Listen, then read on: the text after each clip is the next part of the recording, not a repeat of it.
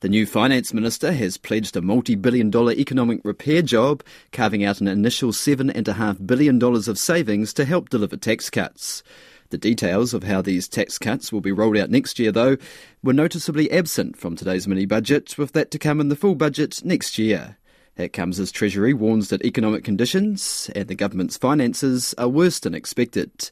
Here's our Deputy Political Editor, Craig McCulloch. This was Nicola Willis's first major test, her mini-budget, and it was a very mini one, just 6 pages. It's the mini budget, and it's the new chapter for a new government with economic responsibility at its core. Set the mood lighting to national blue, as Treasury released its updated forecasts as well, painting a grimmer picture than that predicted even 3 months ago. The coalition government has inherited a very challenging set of economic and fiscal conditions. Persistent deficits, a declining economy and major funding pressures. The forecasts are gloomy, a lower tax take and higher expenses. The promised surplus as of 2027 has nearly disappeared. Nicola Willis calls it economic vandalism carried out by Labour. She's unveiled a list of about 20 so-called fiscal cliffs, projects Labour funded only in the short term, including the school lunches programme.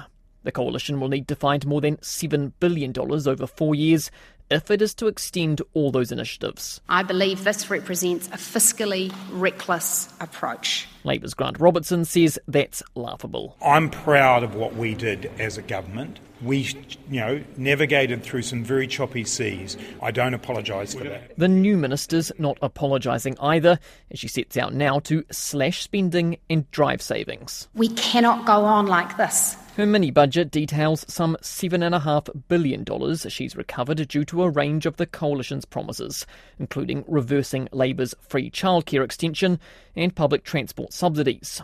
She's also directed ministers to find further savings and asked agencies to trim their spending by a total of $1.5 billion a year. Exactly how that breaks down is not spelled out. In recent years, New Zealanders enduring a cost of living crisis have had to tighten their belts. Now it's time for the government to tighten ours. The idea is the government's belt tightening should serve to loosen the public's. The coalition remains committed to delivering its tax relief package and insists it can afford it. There was confirmation today that the Bright Line test will be reduced back to 2 years as of July next year, and that landlords will get their promised tax break too. Notably, no details about the tax cuts for workers, beyond a commitment that they are coming next year. New Zealanders who she promised income tax cuts to are none the wiser today about how they'll be paid for, what they'll be, or even when they'll get them. What New Zealanders care about is the size of the sausage, not how it's delivered. And how we will deliver it is... The clangor or banger causing uproar in Parliament, recalling a previous fiscal slip-up. How big is his hole? Mr. Speaker, it's been a year of bad quotes from me. A year of bad quotes and bad forecasts. Now a big job ahead. All eyes on the real deal next year, that major budget coming in May.